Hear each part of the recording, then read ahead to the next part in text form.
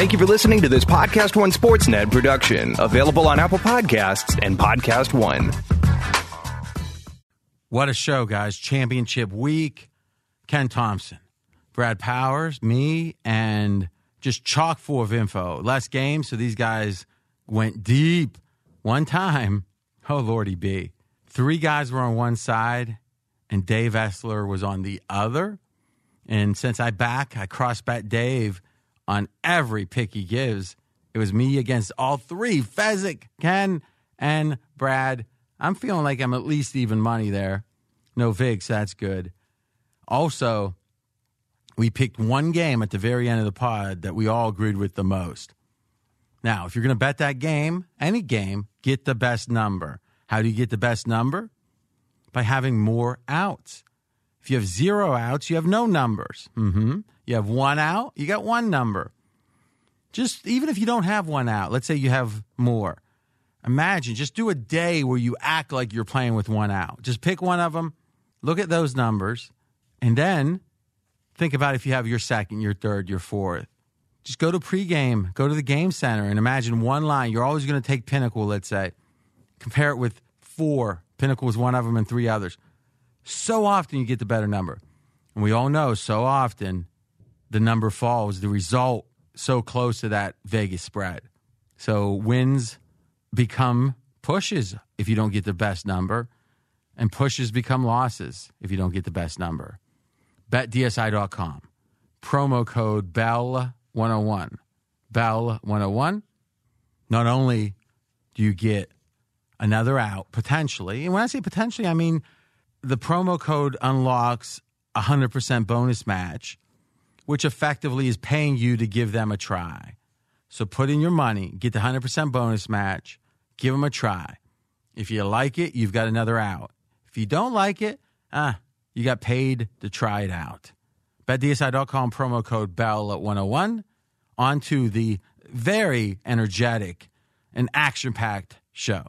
And now, a word from Martellus Bennett, a professor at the Dos Equis College Football College. Hey, college football fans. Martellus Bennett here. Do you want to win every football argument this season? Dominate every debate? Become a pigskin prodigy? Then enroll in the Dos Equis College Football College, where you'll learn from football insiders like me, Jay Cutler, Katie Nolan, and Arthur John Bacon, the man who wrote the book on college football. So be the first in your family to earn a football watching certificate from a beer school. Enroll in Dos Equis College Football College at dosequis.com/edu. Enjoy Dos Equis responsibly. Imported by Cervezas Mexicanas, White Plains, New York. Copyright 2019. Dos Equis Beer Brands. Official beer sponsor of the College Football Playoff. Finally, there's a football beer school for me. Thanks, Martellus.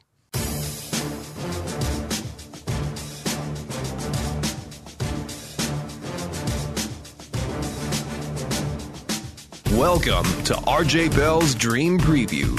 Weekly winners from his Wise Guy Roundtable. Broadcasting from the pregame.com studios in Las Vegas. Here is RJ Bell. That's right. And it's Conference Championship Week College Football Dream Preview Edition with my Wise Guy Roundtable. To my left, with all the college knowledge, Brad Powers. To my right, and by the way, our soundboard, our super duper soundboard is in for an upgrade. It should be even better, but we don't have it right now. So special guest, a Hulk Hogan imitator. Oh, the largest arms to ever enter Gold's Gym, Daddy. I don't know. That was horrible. That was horrible. Ken Thompson, everyone. That was Brad doing it. So it sounded like him in an old age home or something. It did. I'm RJ Bell. No Steve Fezzik. By the way, I was just doing the math. Since week 8, Fezzik's best bets, or his picks against us here, when we said, oh, that seems weak, 1-13. Wow. And he showed up one week, got bloodied up. Yeah. And he still put his picks in. You think he'd be here defending his turf somehow. My, oh my. Brad, you won this week when it came to the bets here. 400 smacks. I won 200. And you won with your premium picks, 5-3-1, your late telephone or your all access late releases. And you had another losing week here. I was trying to tell you about that Hawaii game. Why didn't you listen? I didn't listen. All right. Well, this is what we're going to do. We're going over all the big games, and we are going to have at the very end one collective IQ best bet. Each of you guys will have your own best bet. And oh, by the way, there's one game that there's a best bet from Fezzik. Brad is on the same side, and Ken is going the other way. Monster betting action there. Wait a second. What? If he's 1-13 in the betting, I'm not sure if I want to be on the side with Fezzik. Well, that's done, locked up, baby. Maybe Ken will let you buy out. Yeah, maybe. Oh no. We got Miami of Ohio, Central Florida. Line is Central, check that. Central Michigan line is -7. What do we got? Pure Power Rating has Central Michigan for me by 3.8. There's a quarterback issue here. It's Brett Gabbert, Blaine Gabbert's younger brother. No! Oh. Yeah, he's questionable here. He sat out the second half of last week's game. I think he's worth about a couple points. This line right now. Wait, what does that about a couple points mean? Give us a freaking number. I think he's worth 2 points. So say 2. Well, here's the thing. I haven't watched too many Miami Ohio football games, particularly last week's game. I didn't see that. That's the only time really when the backup got extensive action. So, so you're saying you weren't doing your job? It seems like I am not doing. Did you dig into the stats? I did dig in the stats. The backup was really bad. I mean, coming in the season, I thought Gabbert, he was in a competition to be the starter. It was basically zero. Jackson Williamson, 4 of 11, 52 yards, 0 touchdowns, 2 interceptions. And here's the thing on top of it: Gabbert has not been that great. He's a below average quarterback, so it's tough for me saying he's worth a lot. But that backup was awful last week against Ball State. Ken, what do you got? Well, I like Central Michigan. I like the way the offense is playing. I like them. I like the way Quentin Dormady is throwing the football, but I like the tandem in the backfield. Jonathan Ward, Kobe Lewis. RJ, on the year, these two guys have combined for 2,009 yards, 26 touchdowns on the ground.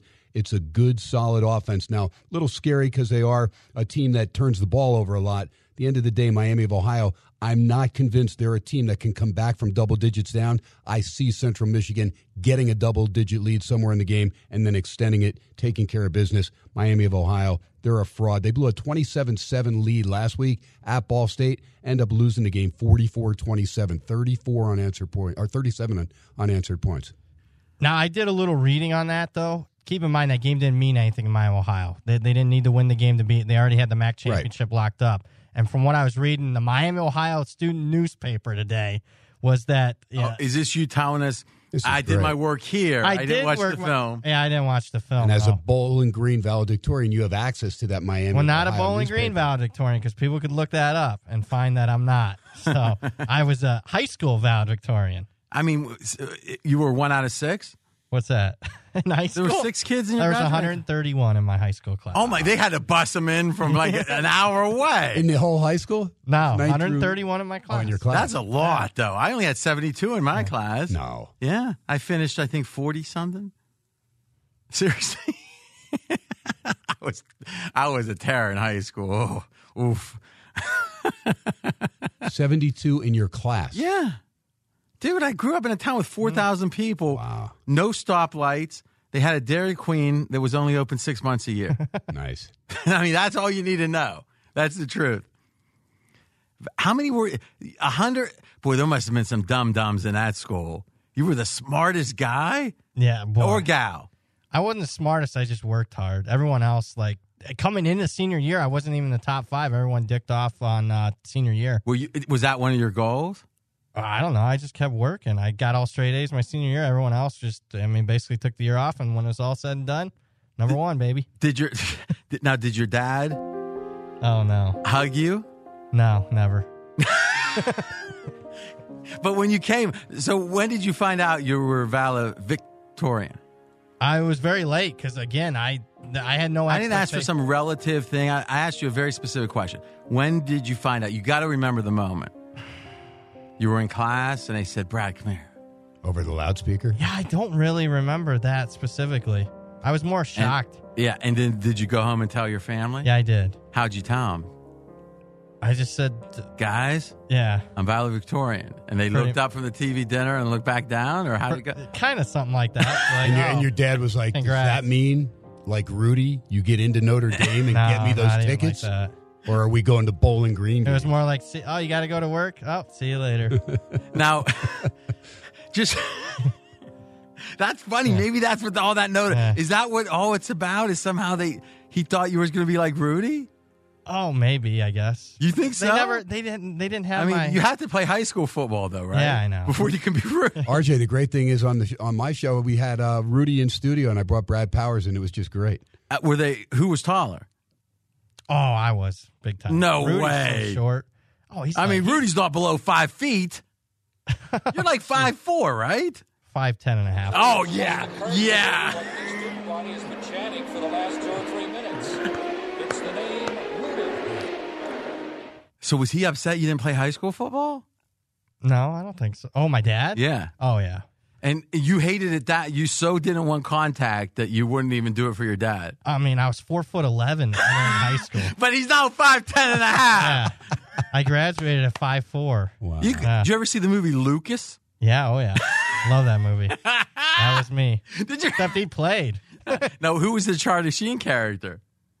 The guy's name? Yeah. The kid? No, you don't have to tell the name, but there was a Charlie Sheen character. Absolutely. I'll get it out there. What's his name? No. Can you? All right. I could spend all day on this. We're going to put this in the queue for the Brad Powers drunk, or we won't entice him to drink, but if he does get back on the wagon, or I guess off the wagon, I think it's a social lubricant. We want the truth, right? You're not a weed smoker, are you? No, hell no. Even growing up? Nope. I only done it one time. Oh, see, hearing that story could be interesting. All right. I did some research on this game, amazingly. And this is what I came up with. Central Michigan played Albany.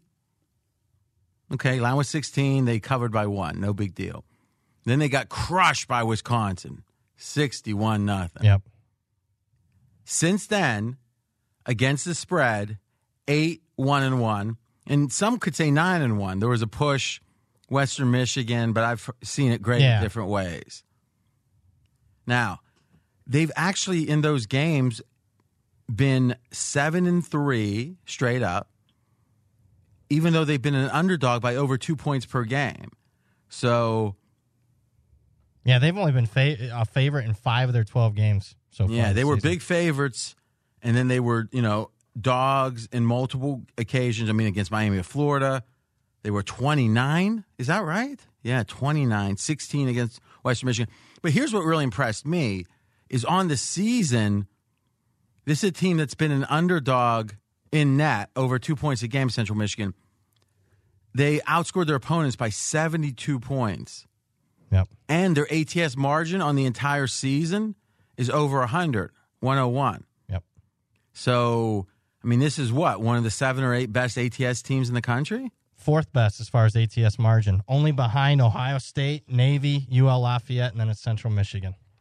So, has the market caught? I mean, because in theory, you'd say, well, the market's caught up, except they covered by 37 against Northern Illinois. They covered by 3 against Ball State, and they covered by 27 against Toledo.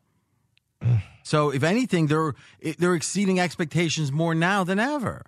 They are. Last week, I would say, is more of a lay down game for Toledo. But it's easy to say that, Fezzik, but what was the line? The line didn't, somehow the whole market was oblivious to it. But now we're going to explain it away in hindsight. No, it's not like that, right? If it's not known beforehand, it's not the case. Yeah. Well, I can tell you the line moved like 3 points. Okay, Yeah. and thus this ATS margin of see, this is the biggest mistake you guys make. Yeah. You find one thing you believe, and you think it dismisses everything. How much was the laydown worth? 3 points, it sounds like. The market moved. Yes. So now they still covered by 27.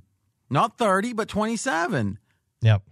So make the case that Central Michigan isn't in a spot to excel. Like, what would this line have been 2 weeks ago? Oh, I think a couple weeks ago it would have been Central Michigan maybe 2 or 3. You think, Ken?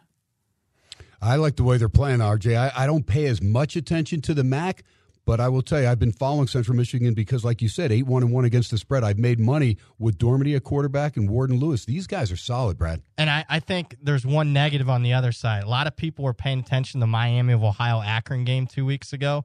Akron came into it the first team ever to start a season 0-10 against the spread. It's one of those Tuesday night MACtion games. And Miami, Ohio almost lost to Akron. So to me, the market really downgraded Miami from that performance. 6 of 7 games over the total. So it looks like they've been exceeding expectations in their scoring. They have, certainly. And it makes a lot of sense because Jim McElwain is the new coach for Central Michigan, inherited a 1-11 team. What is his expertise on the offensive side of the ball? Jim McElwain's a good coach. It didn't work out in Florida. There was some off-the-field type of issues, personality issues with him. But this is a guy that was an offensive coordinator for multiple national title teams under Nick Saban, turned around the Colorado State program, won a division title not once but twice at Florida. This is a really good coach coaching in the MAC that's got significant coaches advantages week in and week out. So 6 of 7 over. Central Michigan games, 6 of 7 straight up wins. In those wins, here's the point total for Central Michigan: 42, 42, 38, 48, 45, 49. Yeah, I'm on Central Michigan and the over here. But you don't like it. I don't, because I think you're paying a little bit of premium, at least according to my power ratings, on Central Michigan right now. And that's always the question. Are you paying a premium, or is this team fundamentally a lot better and the market's somewhat accounting for that, but not fully? And I will say the Ravens, every week, people thought you were paying a premium. Maybe we eventually got to it with the 49ers, but man, it took a while. And that's my weakness, because I'm taught late in the season I shouldn't be upgrading teams 3-4 points after these performances. I think when I'm upgrading a team, 1.5, 2 points seems a lot to me at this point. No, it is. But let me ask you a question. This is something we haven't discussed. Late in the year, do you guys look, and Brad, you do the power rating, so maybe more towards you on this one. Do you look at the trend line and say, like Ohio State, any one game early in the year when they were impressive, not the first game, but after that, by itself might not have meant a lot. But when it was 2, 3, 4 in a row, that fourth game you got to consider both as an individual game, but as part of a trend line. Yeah. Wouldn't you say Central Michigan, maybe you did the right upgrade for every individual game? But if you look at it as a trend line, it seems like there's been a switch flipped here. Something has happened to this team because you don't put up. I mean, if I would have told you before the year they're going to end the season putting up 42, 42, 38, 20 against Buffalo, 48, 45, 49, you'd say no way. And their average total scoring last year was 45 points per game. Their offense and the opponent's offense. So early in the year, they put up 12 against Miami of Florida, 15 against Western Michigan. All right, so it seems like was this coach first-year coach? First-year coach, Jim McElwain. Well, doesn't that make sense? It makes sense. That trends up? And then you got a transfer quarterback, Quentin Dormady from Tennessee. So, he wasn't at Central Michigan last year either, the quarterback. So that does make sense. And he did miss a couple games. Yes. But let me ask you finally on this game, and we'll get our make sure everyone's explicit about what they're doing on this game. Do you feel like that you maybe accounted for the individual games properly, but not the games in aggregate, not the run? Not the run. All right. Maybe I don't do that enough, but I did go back through this time of year. I go back through because there's only 10 games this week. I go back through and regrade every single game because impressive performances at the start of the season might not be so impressive. Maybe that team they crushed and easily covered against ended up being a bad team throughout the course of the season, or vice versa. Hey, they got beat by a team that... Like Cincinnati against Ohio State sticks out like that. Yeah, because I downgraded Cincinnati. Are you kidding me? I thought Cincinnati... Or that Ohio State's win wasn't all that impressive, but Cincinnati turned out to be pretty good. Yes. And, I got the team up 12 points. That's one of the biggest upgrades of any team in the country, RJ. Let me ask you this, Brad, because one of the finalities for me to make it a like was that it's indoors at Ford Field on turf, and I think their speed on offense is going to be too much for a defensive-oriented Miami of Ohio team. One other factor, because I've been watching these. What do you think of his point there? I agree with it. Miami's more of a plotting team. It certainly relies much more on their defense than offense. And we're unsure on the offense side of the ball who's going to line up at quarterback. On top of it, I've watched a lot of these MAC championship games the last 15 years, particularly since they moved to Ford Field. Mm-hmm. And the Michigan schools do travel really well to this. Look, you're not sitting outside in crappy weather. You get a chance to spend the night in Detroit. It's 3-1. Is that an appealing thing? It must be to the people in the great state of Michigan, because the Western Michigans, the Central Michigans, when they're playing in these MAC title games, the crowd count is like 3-1. They have 15 or 20,000 fans. The other MAC school has a couple thousand fans, 3,000-4,000. So wrapping up, what do you got, Ken? I got Central Michigan laying the points. I think Central Michigan's a great bet. It's a like? Lean Central Michigan, lean over for me. You had a lot of lean winners last week. I did. You were lean on the like winners. I was lean on. Yeah, very good. Very good. Wow. Following? Yeah. Valedictorian? I'm a little slow.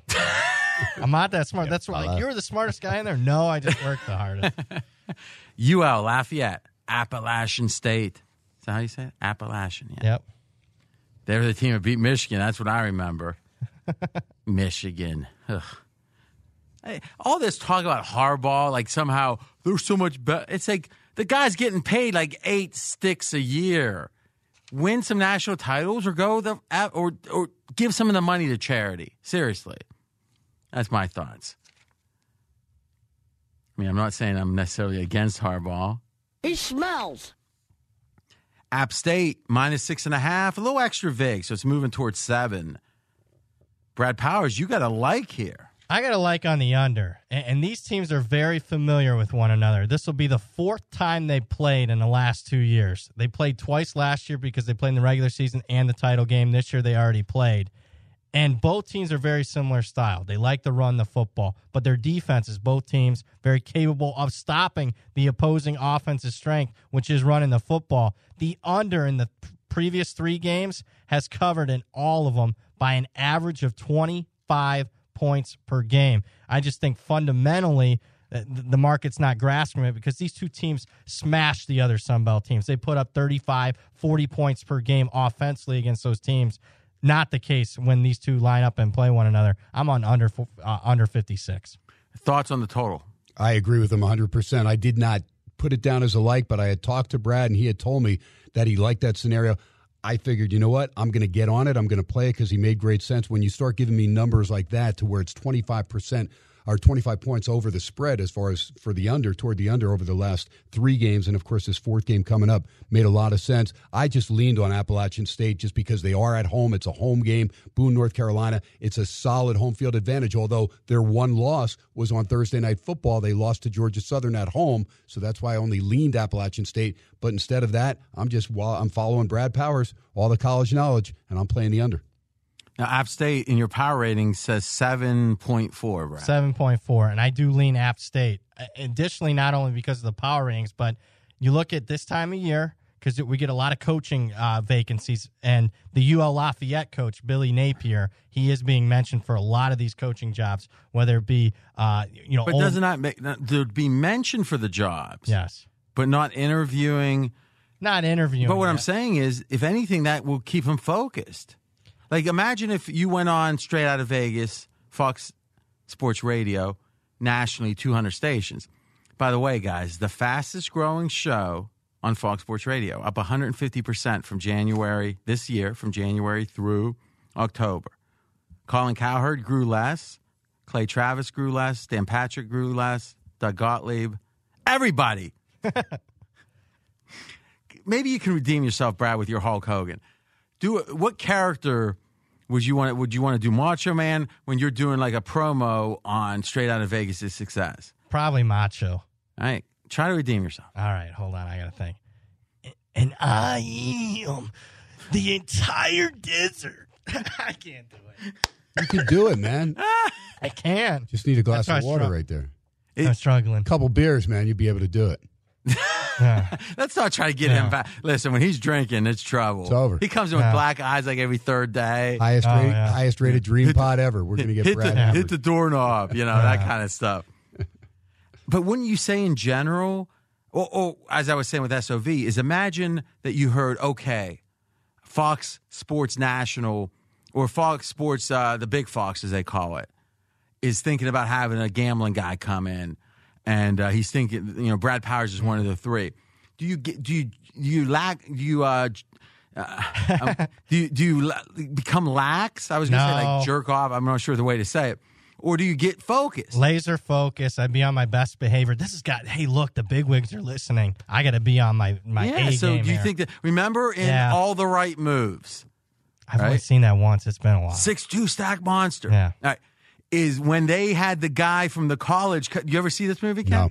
Tom Cruise. It's a good movie. Oh, it's about Pennsylvania football in the 80s. Man, that's crazy because I grew up, I was born in Pennsylvania. That's got to be something that you relate to. I would say, honestly, that movie is more like my experience growing up than any movie I've seen. Like, it's probably not even close. Wow. I can't even think what would be close. Because it really was, it wasn't just I will watch it, RJ. Yeah. What is the name? All the Right Moves. All the Right Moves. There you go. It has Tom Cruise and that Leah Thompson. She was a couple good scenes of that. Oh yeah. Oh, you remember with the jeans? I do. Remember I that. do that too for some reason. Yeah. Okay. For some reason. It's a good thing.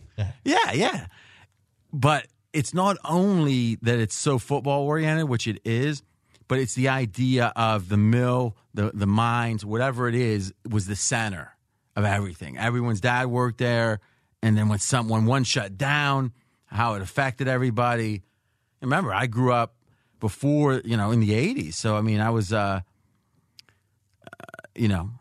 graduated high school in 88. So there was a downturn at that point. It wasn't like the glory days of the 70s you would hear stories about, but it still was, there's still a lot of people working. Right now, it's like hardly anyone in those kind of jobs.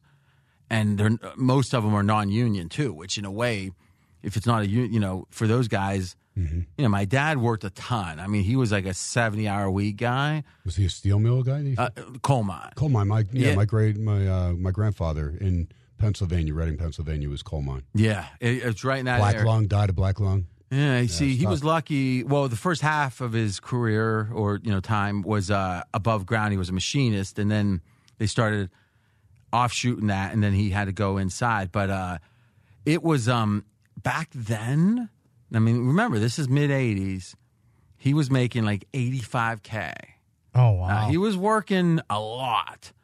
And, I mean, like 7 days a week for weeks at a time, 10-hour shifts. It just was nonstop. But you think about it,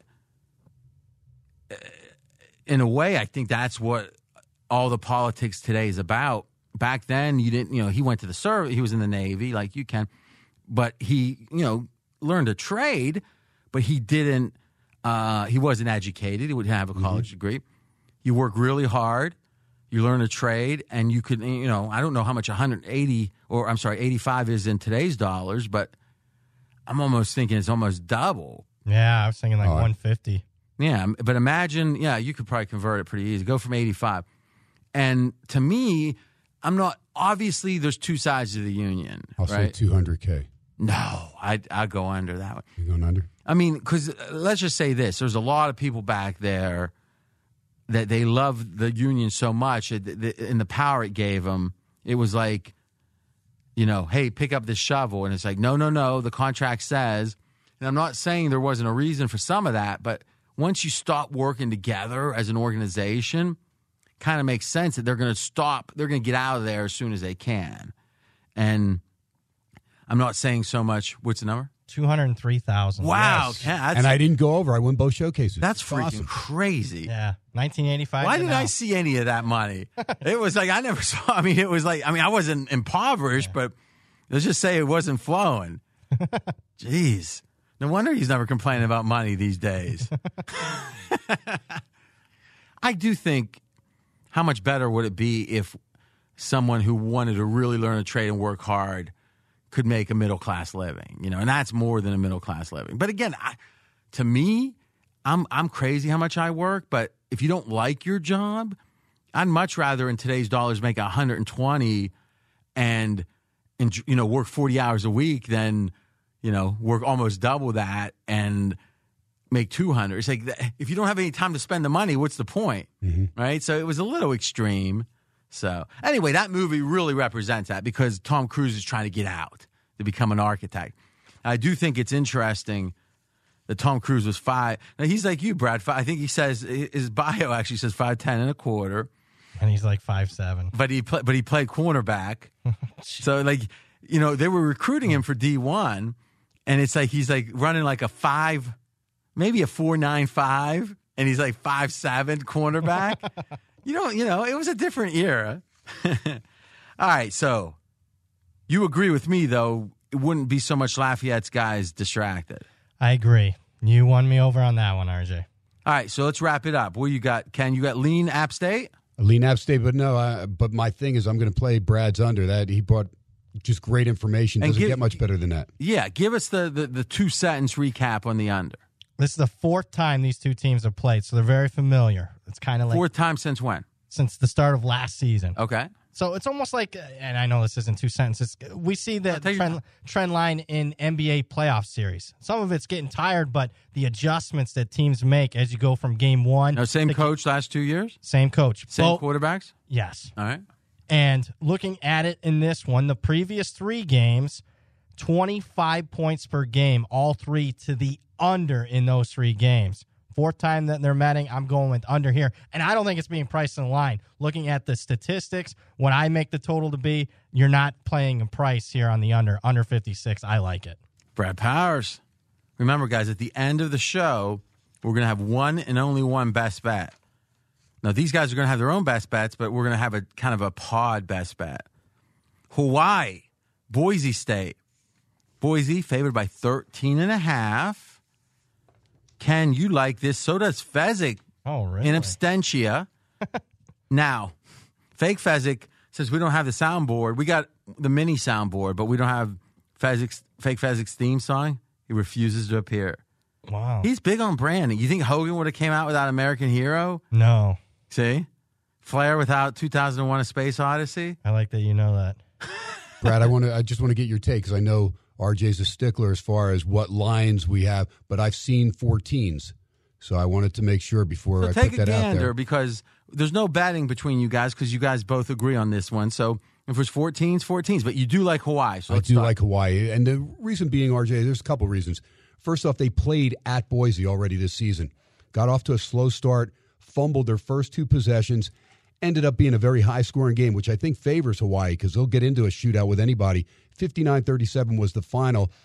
In fact, Hawaii came so close to covering the game, but they got a late touchdown, Boise State did, on a 3rd and 1 play. If they didn't get it, they would have had to give the ball back to Hawaii, who would have had a chance to cover. But it was a busted play where everybody commits 10 guys in the box, and Helani took it to the end zone.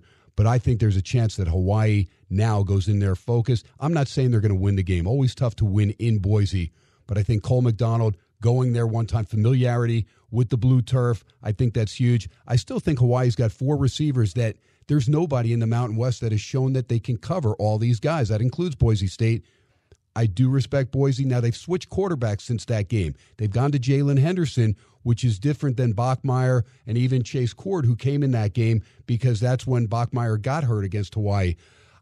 I just don't think it's I don't think it's a clear-cut deal where Boise State's going to win this game by better than 14 or 13.5 points. What do you see in market? It's 14 here in town, 13.5 faraway places. All right, so painted almost 14, all of them here in town, all 13.5 far away. All right, but that tells me that these are square Vegas books we're talking about. Yes. So the squares, they're enticing the squares to take the 14. Yep. Check that. The squares are going to be willing. Let me state, because I misstated that. The squares are going to be willing to lay the lumber. Yep. And they know the sharper side's the dog. So that speaks well. And also, listen, when Vegas is a little ahead, because there's just more major recreational shops in Vegas, whereas in the old days with Bodog, Sportsbook.com, BetOnline was bigger. It seems to me, I don't know the exact numbers, but it seems like a lot of those recreational shops now are, like, barring anyone that has a pulse when it comes to their profile and their betting. So if you're taking dogs at all, they don't want you, generally. Mackenzie somehow has one of those accounts. I'm not judging him or anything. Is that true, Mackenzie? Waste management consulting. Yeah, that's pretty good. But actually, well, let's just say this. Hopefully a year from now, he won't have one of those accounts. He'll come in and say, I'm initiated. They finally barred me. I think what happens is eventually you'll see some of the online books who are on the border, where they're not quite the Bovadas or whatever, will start moving to 14. So my guess is if you got a 13.5 only Fed, or can you wait? Mm-hmm. You agree with that? I agree. And also, as you mentioned in another game on the radio, there's really asymmetric risk. You know, what's that? It's a fancy way of saying if it goes to 14, you gain a lot. If it goes to 13, you don't lose that much. Good call. What you got, Brad? Power rating right on the number here, 14.1 is what I have on Boise State here. I lean Boise State. And to me, I think Boise State's quarterback, Jalen Henderson, who has been playing the last 4 games, I don't think he's a downgrade from Bachmeier. And if you would have told me that 4 games ago, I wouldn't have believed you, because I thought Hank Bachmeier was one of the best freshman quarterbacks in the entire country. But here's what Henderson does. Takes care of the football. Only 1 interception for a young, inexperienced quarterback. 9 touchdowns, 1 pick. I don't think it's a downgrade like the market's treating it. Just a lean for me on Boise State. And with Ken's, with Ken's handicap, obviously you lean Boise. What is the thing about Ken's pick on Hawaii you disagree with the most? I think, here I'll start with agreeance. I think the fact that Hawaii... Agreeance? I don't know. Wow. With what I agree with first, I don't think there's going to be an intimidation factor, the fact that Hawaii's already played on the blue turf already this year. So that's out the door. What worries me is just matchup-wise. I just don't see how Hawaii stops Boise State. They didn't in the first meeting when Boise State was kind of fumbling around offensively, and I don't necessarily see it here. So Fez likes Hawaii, and I'll replace here Fake Fezzik. He says, listen, Hawaii had an impressive win last week, easily beating Army, even though there was no clear incentive in that game. Now, Hawaii obviously has a travel disadvantage, but not that big, and here's why. Hawaii has played 2 straight home games, Boise 2 straight road games, thus the net difference, contrast between the two teams isn't as extreme as it often would be. So, Ken, like on Hawaii, get the 14. Now, somehow, some way, someone waits and it goes down. Best I can get 13.5. You still fire? I'm still playing it. But we'll book you at 14 because it's a fair number. Brad, this Hawaii game reminds me of the advice I try to give you. Yeah. Oh, jeez.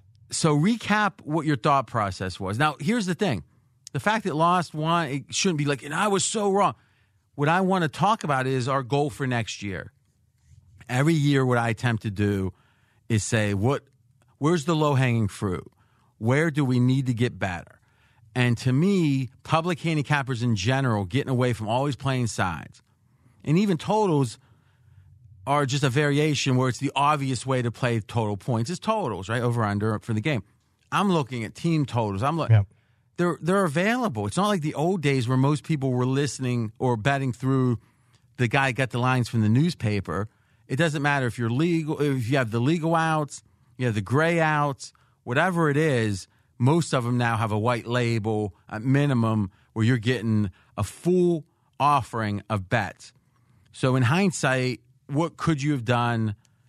How did you think about it? Have you reconsidered, not just because of the loss, but with the benefit of hindsight? So we'll start with my best bet last week. It was on Army against Hawaii. My whole handicap was, hey, Hawaii's lack of motivation will likely show up on the defensive side of the ball because, I mean, do you really want to prep for the option for a week when you got the big championship game on deck and you're off a big win the previous week? So I thought Army would have a lot of success going up and down the field on Hawaii's defense. And you said, hey, if that's one of your main parts of the handicap, why aren't you attacking Army's team total? And, you know, even during the podcast, I was like, I think you're right, RJ.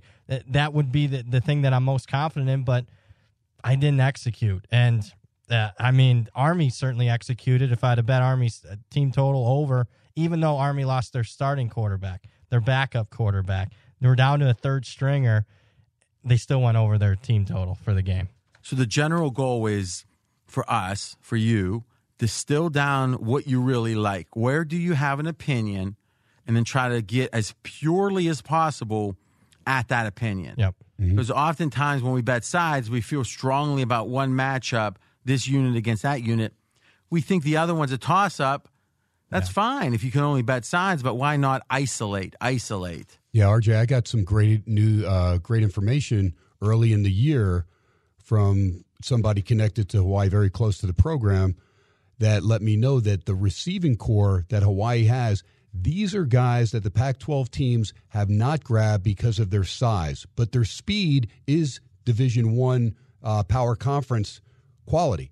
And when you see them go up against the defenses in the Mountain West, they can't cover. I mean, Hawaii loses games because maybe they have trouble stopping the other team on defense. But there has not been a defense in the Mountain West that has stopped Hawaii. That includes Boise State. Hawaii still, after fumbling their first two possessions and falling in the hole 14-0, they still put up 37 points in Boise in the first matchup.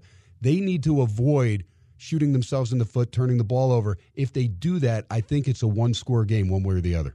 All right, that's the pick. Fezzik and Ken, Hawaii plus the points. Try to get to 14. Wait for the 14.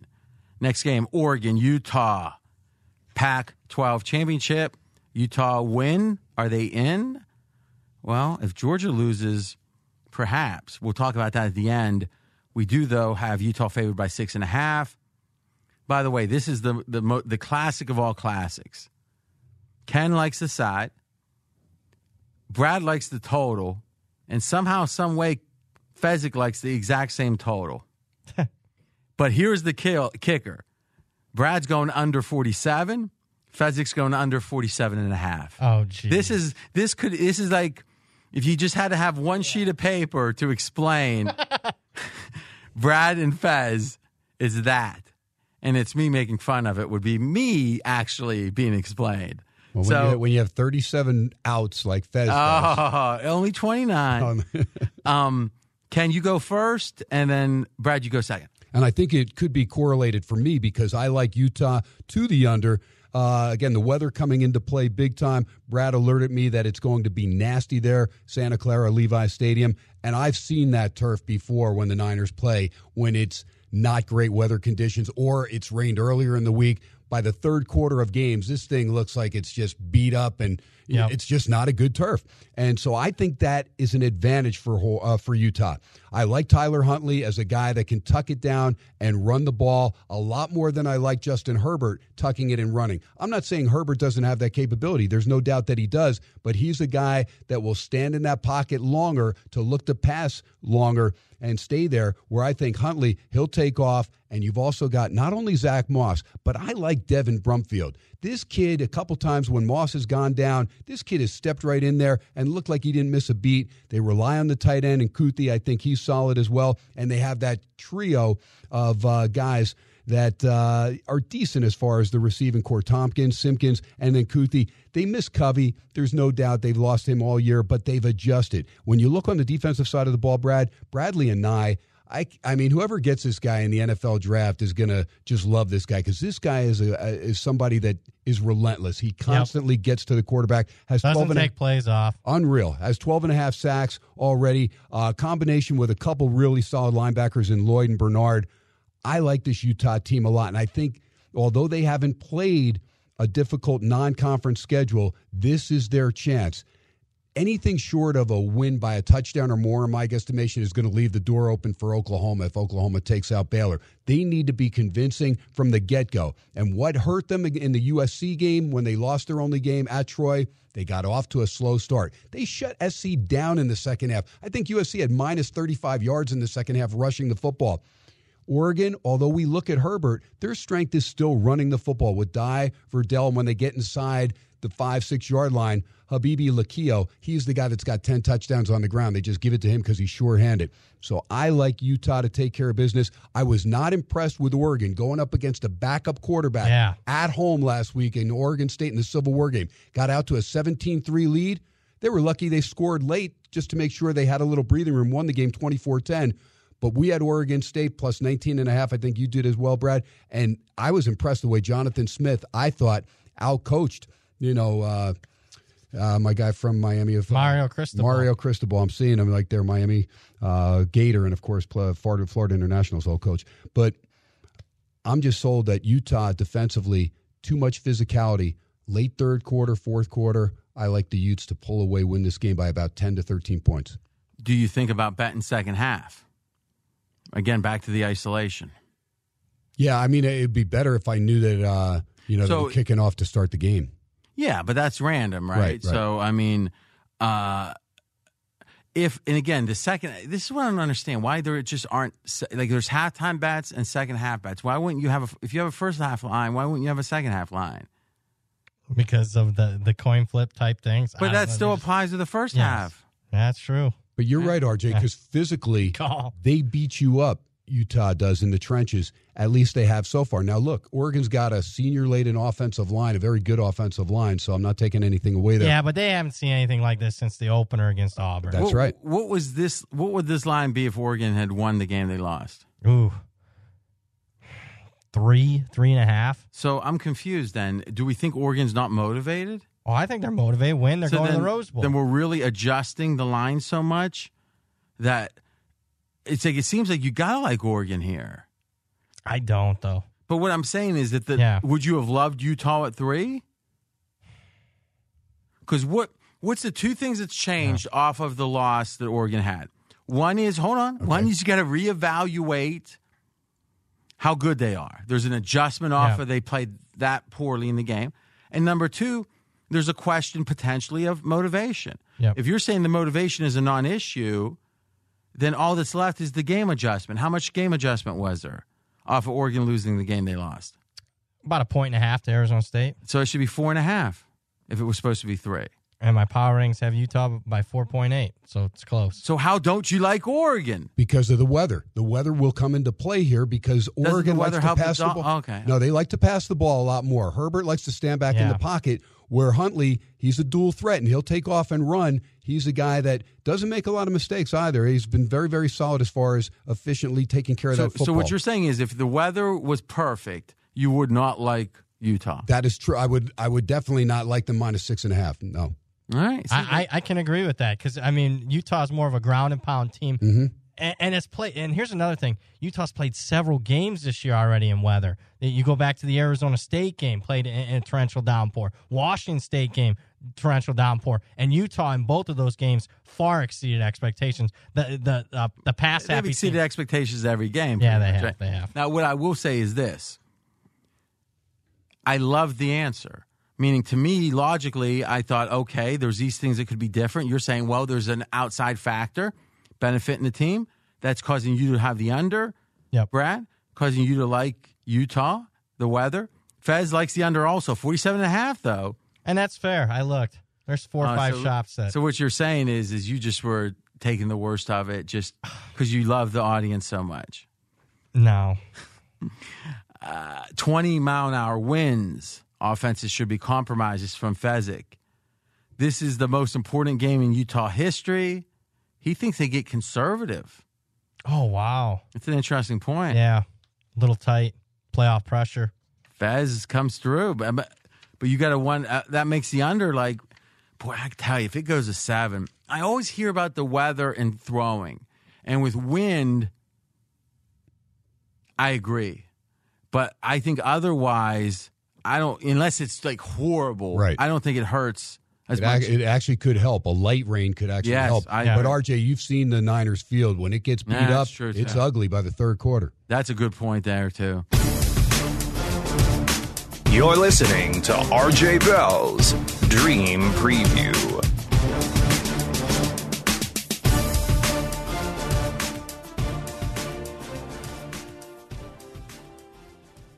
And now, a word from Martellus Bennett, a professor at the Dos Equis College Football College. Hey, college football fans. Martellus Bennett here. Do you want to win every football argument this season? Dominate every debate? Become a pigskin prodigy? Then enroll in a Dos Equis College Football College, where you'll learn from football insiders like me Jay Cutler, Katie Nolan, and Arthur John Bacon, the man who wrote the book on college football. So be the first in your family to earn a football watching certificate from a beer school. Enroll in Dos Equis College Football College at dosequis.com/edu. Enjoy Dos Equis responsibly. Imported by Cervezas Mexicanas, White Plains, New York. Copyright 2019. Dos Equis Beer Brands. Official beer sponsor of the College Football Playoff. Finally, there's a football beer school for me. Thanks, Martalis. Now back to RJ Bell's Dream Preview. All right, real quick. This is not this type of show generally, but let's talk about it. If Georgia wins, they're in. Yep. If Utah wins and Oklahoma doesn't, Utah's in. Vice versa, Oklahoma's in. If Oklahoma and Utah wins, first question, who do you think will get in, Brad? Utah. I agree. I think Utah gets in, but RJ, it does depend. Eye test. If Oklahoma say wins 41-3 and Utah wins by a point or two, all things equal. Utah. Who should get in? Utah. I agree. All right. How much of this is Oklahoma fatigue, do you think? I think some of it. And you brought up that point, RJ. Yeah, and I've been hearing it on the radio, people saying, since it's like, oh, I don't want to see them get killed again. So do you really think Utah has a better chance against Ohio State than Oklahoma? No, they don't. At least in theory, though. I mean, listen, let's give some credit where credit's due. Utah has had an amazing run. Oh yeah. When you look against the spread, I mean, what were they expected to win this year? I mean, how obviously they've exceeded expectations. Well, they were picked to win the Pac-12 South by pretty much everybody. 8.5 wins, 8.5 to 9 wins. Now Utah was in the Mountain West, right, for a while. So somehow they've risen up to be an elite Pac-12 school. It's taken them a while. It's almost been a decade already, RJ. This is like their 8th year in the Pac-12 already. Now, got some numbers on Utah here, and then we'll move on. They've been favored in every game, Utah, by an average of nearly 17 points per game. They won 3 games to start the season, then they lost to USC. Since then, they've won 8 straight. And it's been by 18 points or more in 7 of those 8 games. So there's 1 game less than 18 points. And they've covered 8 straight. And oh, by the way, by an average of 12 points per game. Yep. RJ, I will say this, too, being a USC fan and remembering that game, Utah, the whole week, USC's backup quarterback, the freshman Slovis, was the guy that... Oh, Brad was bad-mouthing him nationwide? Right. Yeah. But Slovis, a good, solid young quarterback, came in, replaced JT Daniels. So Utah focused on him. They had the film on him, going to try and take him out. They did take him out. Take him out? Take him out of his rhythm, whatever. Look, they took him out literally. Take him out of his... I don't think you meant rhythm, Ken. Well, they took him out, second play of the game for SC on offense. They put him out. He was out for the game. USC went to the third-string quarterback, Matt Fink, who they had no film on, no prep. That's the guy I was talking about. Here's a guy that just steps in. Matt Fink goes in there and just, RJ, first play from scrimmage, no running back. Couldn't they take him out? I was waiting for him. SC kind of surprised them there in the first half, got the lead. In the second half, Utah held USC, I want to say, to minus 34 yards rushing, dominated the game, end up losing a close game. That's their only blemish. And it couldn't take him out? Yep. Game done changed. Game the same, just got more fits. Forget player safety. The Ohio State University, favored by just a measly 16 over Wisconsin. Ken, you have a total. Fez has the side. And Brad with another lean. Ken, why don't you start? Okay, the reason I like the over is because Wisconsin understands going into this game after getting beat down by Ohio State, they're going to have to score points to win. So while you want to play your conservative game and shorten the game and use your Jonathan Taylor, great back, and rely on the receivers here and there to move the chains, you understand the end of the day, you look at the body of work Ohio State's put up. They are going to score points. What did Wisconsin just do in the horrendous weather on the road, go to Minnesota and put up a ton of points? Why? Because they changed up. They had Jack Cohn throw for 280 yards against Minnesota. We're all waiting for Minnesota and Tanner Morgan to air the ball out and burn Wisconsin's defense. Not the case. I like this game to go over because I think that Cohn now has the approval of head coach Christ, who was a quarterback himself, and is going to have the green light to throw the ball a lot more, not just rely on Taylor, although Taylor's an outstanding receiver out of the backfield. So I think the Wisconsin mindset has changed a little bit here, not just going to rely on the running game and the defense, but going to rely and let our quarterback make some plays, put some confidence there. Because if they don't score points, they're not going to beat Ohio State. They understand they've got to at least get in the 20s. Couldn't do that in the first meeting. So I think this game's going to go up and over. You know why? Because we know Ohio State's going to score. So what do you think of the total, Brad? I lean that way.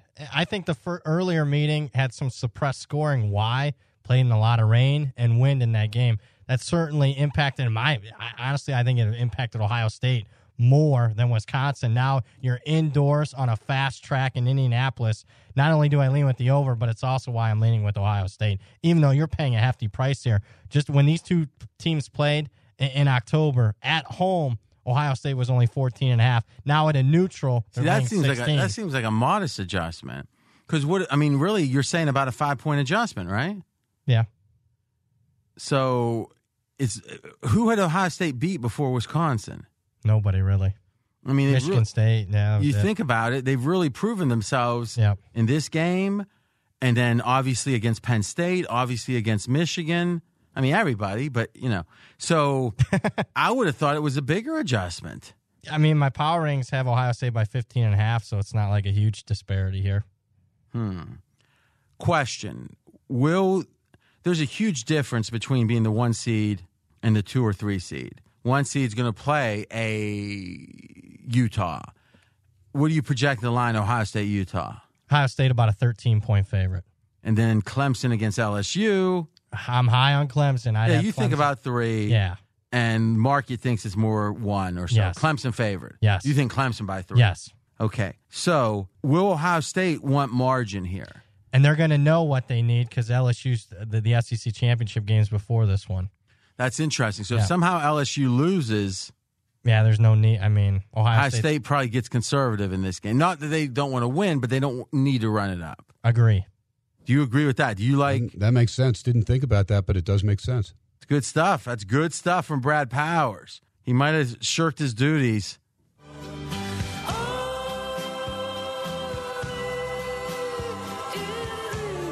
I mean, I would thought you would have, called up a friend from the MAC and said, I need to get tape on that game. No. Huh. I'm sorry. The season's wearing them down. For the audience. So we agree in general if it's Clemson, because Clemson would love, who knows? If Clemson wins by 40, LSU wins a squeaker, Ohio State wins a squeaker, are we sure Clemson doesn't go to 1? No, they don't. No chance. How do you know? We can put some odds on it. Well, what kind? I'll give you would you give me over 10-1? Yeah, I will. I'll give you 20-1. 20-1, but what's the conditions? So let's say that Ohio State wins by a touchdown or less. Okay. LSU wins by a touchdown or less. Yep. Clemson wins by 40. Yep. Or 20-1. more. 20-1. All right, I'll bet 100 win 2,000. Okay. I like it. But we think Ohio State and LSU could jump them. Yeah, I do think that's the case. How extreme would it have to be? Let's say Ohio State wins by 3. How much does LSU have? If LSU wins by 14, do they jump them? I think it's 50-50 there. It's about to break. Yeah. Somehow I found that. Yeah, well, you're good at that. You're like, well, I'm not a college expert, but yet you know. You come in the Straight Out of Vegas show, you're like, how do we break this down? You have every major question coming into the playoff committee tonight. Yeah, I'm pretty good with storylines. Yes. All right. Oh, one last thing on this. Some would say this is most important.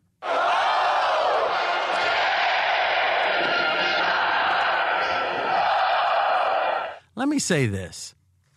I do believe that rooting for the parents out there, and you have a chance to, let's say, nudge your kids in a certain direction. Nudge them towards a winner. There's nothing worse than growing up, let's say, a Cleveland Browns fan. Because every Browns fan I know takes on the same mopey, you ever notice that? Oh, yeah. The whole city's full of it. I mean, it's like... Yeah. Oh, woe is me. Schlep rock. Yeah, it's like... Wowsy. Yes, nobody likes me.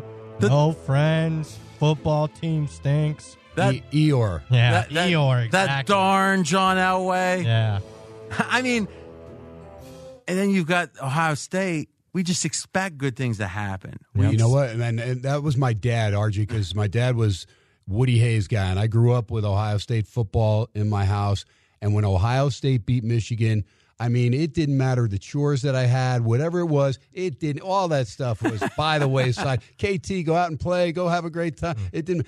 I rooted for Ohio State to win, especially the Michigan game. When they beat Michigan. Oh, he was incentivized. Well, this is crazy because the only way, RJ, this story real quick, how I became a USC football fan. We were in Nutley, New Jersey. I was 6 years old. I was sitting on the booster seat after Pops had just gotten his haircut, and they had on the black and white little TV set there the Ohio State-Michigan game with the rabbit ears and everything.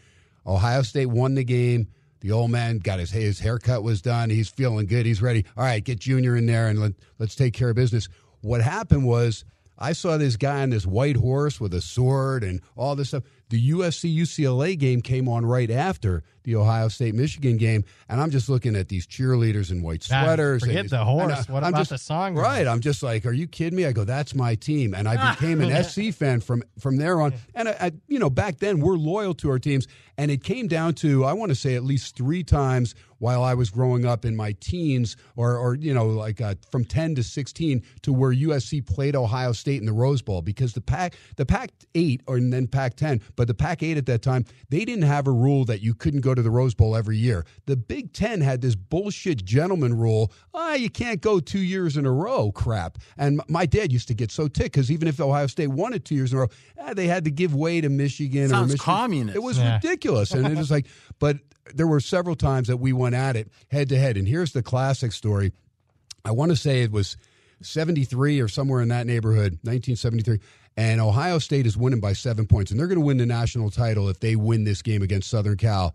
And John McKay and Woody Hayes going at it. And Southern Cal's got the ball, and there's about a minute 20 to go somewhere in that neighborhood. And SC's driving. And now the old man has gotten out of his lazy boy, like to where he's taken the lounge part out of it to where he's sitting in it. And I'm sitting in the corner on the couch, on the floor, over far away, and I'm just watching them going, come on, guys. And SC keeps driving. They get it down. Now it's inside a minute, and Southern Cal scores a touchdown. And my old man gets up out of the lazy boy, kicks his chair, and he goes, well, at least we'll still get a piece of that crappy UPI title. Thinking that because they had the AP and the UPI, he thinks that even though he didn't respect the UPI as much, at least they're going to get a share of the title with the tie. So John McKay holds up the peace sign, and my dad's classic line, he says, well, what the hell kind of California shit is that? Going for 2? Who the hell goes for 2? And they threw it, and they got it. 18-17, RJ, I slipped out of the living room, went into my room, shut the door, and just like pounded the air, just like finally beat the old man, And my dad was pissed. I mean, he's cursing up a storm. They lost 18-17, the Buckeyes did. And about 2 hours later, my dad came in to my room and he goes, 2 hours? Yeah, but at least, and he's just like, he's finally cooled off, probably had enough highballs and he was feeling good. And he came in and the old man's like, that coach got balls, man, but I give you credit, kid. That kid, and that was the thing because my dad was a big Jets fan and Joe Namath, and they had the 2-point thing in the AFL. But my dad was just, I'll never forget, what the hell kind of California shit is that? Who the hell goes for 2? And maybe it was a peace sign. I'm telling you, man. But they got it. You had a Shelton Diggs and ended up winning 18-17. It was a great game. But I enjoyed that, rivalry with Dad. And he would always make sure that if there was SC stuff on TV, he would get me up or he would make sure. We always watched this Keith Jackson college football half hour on Sunday mornings prior to the NFL game starting. I think it came on at 12:30 Eastern time to where they ran down all the games, the big games in a half hour of highlights. And USC would come on usually because they were a power out west for about, a minute or a minute and a half. But it's still, East Coast bias and whatnot. But my dad loved your Buckeyes big time. Well, there's 2 kinds of kids, right? There's the kind of kid that their dad likes a certain team. They're going to like that team. Right. And there's the kid that's going to like the rival. So you're in Jersey thinking, I want to be in California. Oh, you know it. And I ended up, and that was part of the goal when I joined the Navy. And then Venice Beach, Gold's Gym. Right there. RJ, I used to play hoops in Venice Beach, 4 nights a week. I worked in Marina Del Rey. But that was my goal, though, when I joined the service. I didn't give a crap about what I was going in, what trade, whatever. get to California, get to Cali, get out of Jersey, get to Cali, and I did that. So I stayed on the West Coast, but I love it here in Vegas, and West Coast to me is, I'm glad I'm from the East Coast, but I'm glad I live in the West Coast. So here's the question, Ken. We haven't told you this because Sleepy said he wants to be, clear back in PA for a while first. Right. He said about 2 months ago, maybe, he was driving. I think he set up Green Valley Parkway. Okay. And he said he looked over and saw this dude. It was like maybe 55, 60 degrees, shirt off, blonde hair flowing in the wind, shooting basketball. He looks over like, what the? And it was you. Now, he said he said he was, you remember this? He said he was going to stop in. Then he looked at you and he said, he stopped and say hi. He goes, I don't think I should, and just kept driving. What do you think about that? I should have stopped. But you're not denying. I could have put on an exhibition for him. Now, as far as shooting that ball. Now, what temperature will you keep a shirt on? Like a lot of people, it had to be like 85 to take off. It's changed since I've been out west. RJ, you remember growing up in Ohio, Brad, too, that first 40, 42-degree day after the winter, you're in a T-shirt already throwing that football around. Like, no big deal. I mean, it's like now, shoot 40s out here in Vegas, forget about it. I got a parka on. Imagine now, they've worked together, Sleepy and Ken for years. He sees Ken, he just gets a look in his eyes and he says, I'll see him at the office. Yeah. I got that look at the office a couple weeks ago. Next game, Baylor. Holy camole. Holy camole. Woo! We got Esto sound on this one. Holy camole. We got Ken Thompson likes one side. Fezzik likes the same side. Brad likes the same side. And Dave Essler likes the other side. Oh, wow. And I am committed, since Uncle Dave has been winning since Moses wore short pants, I've committed that every time Dave fades one of you guys, I'm the surrogate batter for Dave. And I have no choice. Let's listen first. Let's let Uncle Dave go first. Here he is. Conference championship weekend. Love Baylor over Oklahoma. First, the less tangible. Oklahoma has one win in their last 5 games by double digits last week over Oklahoma State. Baylor has one loss this season, obviously to the Sooners by 3 in a heartbreaker.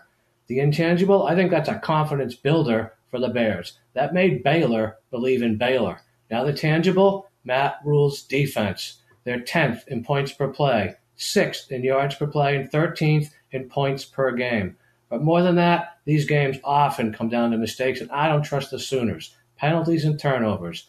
129th in penalty yards per game, 115th in turnover margin. Conversely, the Bears, 4th in turnover margin, 2nd in takeaway. Matt Rule's defense. Defense wins championships. To me, it's Baylor that still has nothing to lose. All the pressure's on Oklahoma. I don't trust them. Give me Baylor plus 8.5. Okay, well, that means Ken, Fez, and Brad on Oklahoma, 200.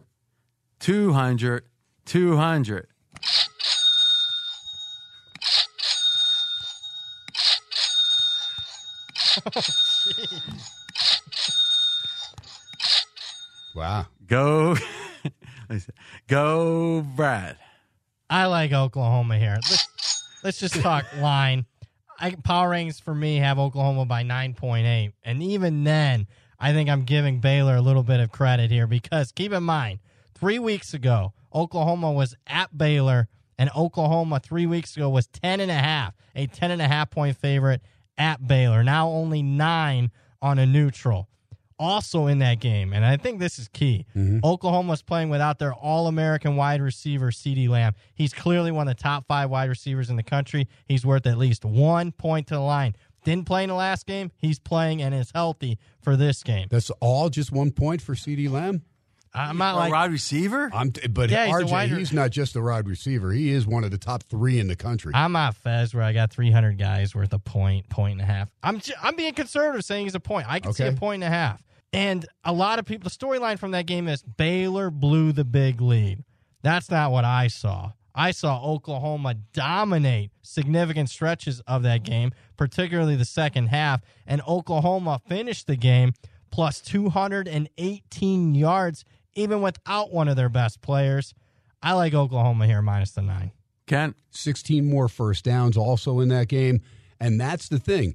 They dug themselves a 3-touchdown-plus hole, and they figured things out to come back and win this game, to keep this playoff hope alive. They lose that game, they're done. We're talking about Baylor right now having a chance to run the table. I will say this as far as Baylor. I am so impressed with what Matt Rule has done. Yes, he's won 3 or 4 ugly games, but they've mounted, they've added up, and their only loss, they have a chance to avenge it against Oklahoma. So I totally respect Dave Essler's opinion here. But again, for the 5th time this year, and I've taken the golden sombrero, I'm 0-4 against Baylor.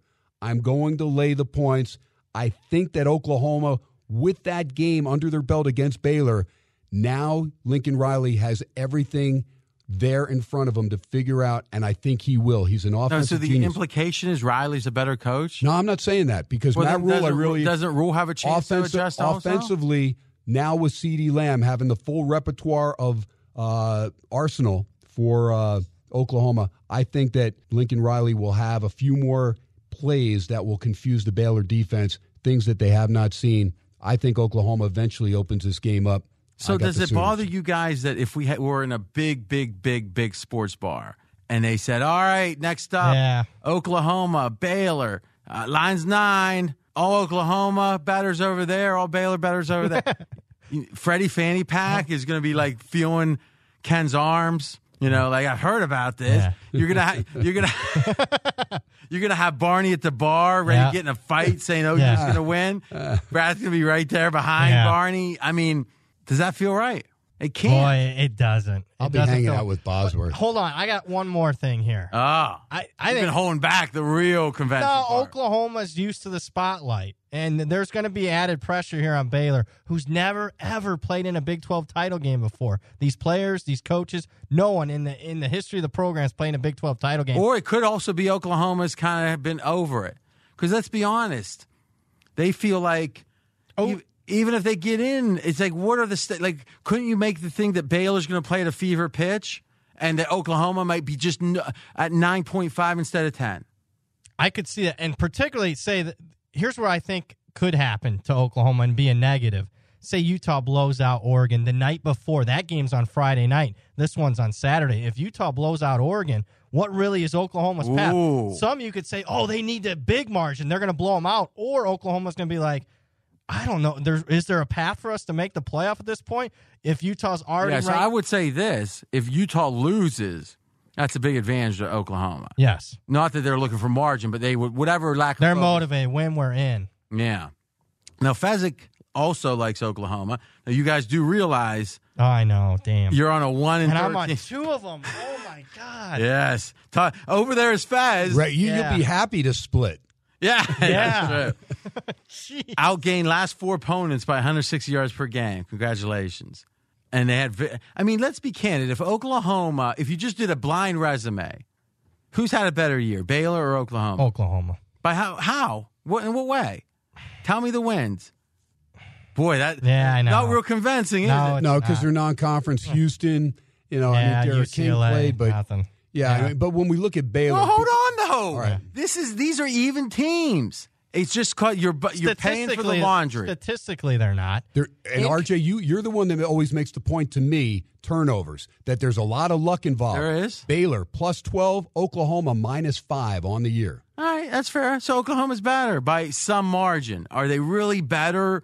Like, imagine this game was in Oklahoma. The line should be like 12.5, 13. It's 10.5 in Baylor, at Baylor. Yeah, and what's happened since? Oklahoma's been impressive. Really? Impressive. Yes. It seems like they won a lot of close games. But the scoreboard said close games, but statistically they weren't. Okay. So the fact this team's laying, like, what's the ATS margin of Oklahoma this year? This would be interesting. I mean, just for the kids out there, those aspiring to be handicappers, this is the rationalization that gets you into trouble, where somehow they're trying to make the case that Oklahoma's had a good year. And maybe they have relative to expectations entering the year. They weren't that high. If anything, they're the team, just like Baylor, that's won some close games. They admit this. If everything had gone against Oklahoma, how many games could they have lost? 4? Yeah, 4. They're minus 3 points per game against the spread. 3 per game? So, like, almost 40 points on the season. Holy camole. But somehow they've exceeded expectations. Ohio State could have lost 0 games if everything had gone against them. I mean, like, couple, you know what I'm saying. Oklahoma, what was their close margins? Read the score in the opponent. Not the score. Read the margin in the opponent. Minus 7 against Kansas State. They lost? They lost. Lost outright. Yeah. Oh, my God. 1 point home against Iowa State. They only won by 1. Yeah. Yeah, they got outscored 20-0 in the fourth quarter in Norman. But okay, so what you're saying is that's a sign they really had the game under control, but somehow in the Baylor it's flipped. And they almost, no, I'm not saying that. I'm saying that they screwed around and they almost got caught. Iowa State went for the 2-point conversion to win the game, RJ. But it was your guy, Matt Campbell. Away at Baylor, +3. Home TCU, +4. Jeez, they can't even beat TCU? Well, they beat them by 4. I mean, like, handily? And this is the team that's supposed to be laying nearly double digits against a Baylor team that has 1 loss on the year? 1 loss. And if Baylor wins, they're in the national championship. In the playoff. If Utah loses. Yes. Baylor could be one of Good those luck, teams guys. of destiny. I know. You make a great – I mean, Dave Essler made some great points. Next game, Virginia, Clemson. By the way, you can follow Uncle Dave Essler. We'll be celebrating together. Dave_Essler, ESSLER. Dave_Essler on Twitter. Clemson 28.5. This is their tough game against Virginia. Lean for Ken. A derivative from Fezzik, and Brad Powers has a lean. Let's start with Brad. So my power rating only has Clemson by 27.5. And I did give Clemson 1.5 points of home field advantage here. Why? 5th straight year they're playing in Charlotte. On top of being used to playing here, they're also going to have a significant crowd advantage. It'll be 3-1 playing for Clemson as far as fans cheering them on in this one. Even though all that, my power rating is 27.5, I'm still leaning with Clemson. But even though I'm higher most of the time in the market on Clemson, I just can't get over that this team is now number 1 in the country in yards per game margin, number 1 in yards per play margin, and they don't mind getting margin against the ACC. Last 18 games against ACC opponents, they're 16-2, Clemson, against the spread. Average cover by 9.5 points per game. You had the defending national champ that I think is motivated. You don't believe me? Watch Dabo Swinney's post-game press conference after they annihilated South Carolina last week. They could have been worse than the final. You got the defending national champs is basically 2 field goals away from being 11-1 against the spread this year. And all the game that anybody wants to talk about, well, Clemson almost lost to North Carolina. I don't know if they're that good this year. Outside of that game, they've been as good, and in my opinion, they've been better than what I even expected coming into the season. Lean on Clemson for me. Yeah, they got their scare in that North Carolina game, and when they sighed relief there, because North Carolina did go for it. They went for the win. I thought it was a lousy play call, but at the end of the day, give Mac Brown credit. He had his team motivated and ready, and Dabo Swinney, I'm sure, every week since then, let's not have an effort like we had against Carolina. Almost like remember the Titans? Leave no doubt. No doubt. I mean, and they have left no doubt. And I don't think we know how good this team is, Brad, because they haven't had to turn it on. They have not had to turn it on against competition that they're going to face potentially in the playoff. So I think there's still, a ceiling, a higher ceiling for Clemson, even though it's been pretty high, because they've been a selfless team. They haven't gone out to try and get Trevor Lawrence or Travis Etienne in the Heisman Trophy talk. They said, you know what? We just want to win games. We're just going to keep on winning. And they've done that. And they've kind of upped the ante a little bit each time. This is a time now where you have a Virginia team that's one-dimensional. It's Bryce Perkins and a few others. All right, so others, it's mainly Bryce Perkins. Well, that's what I'm saying. Well, Dubois and Reed and Jano, decent receivers. Taula Papa, decent ain't cutting it against Clemson. That's exactly right. So when you're laying 4 touchdowns, though, is there motivation when they get up 31 points? Is it going to be, let's continue to crush Bronco Mendenhall? This guy's in our conference. We could meet him again. Maybe we don't want to even show all the cards there. Dabo Swinney might be okay winning by 24. So that line, when it's 28.5, a backdoor touchdown could burn you. That's why I only lean Clemson. But I tell you, this team, to me, clicking on all cylinders, and that offense, you talked about Lawrence being so much more efficient since week 3 of the season. He's been outstanding.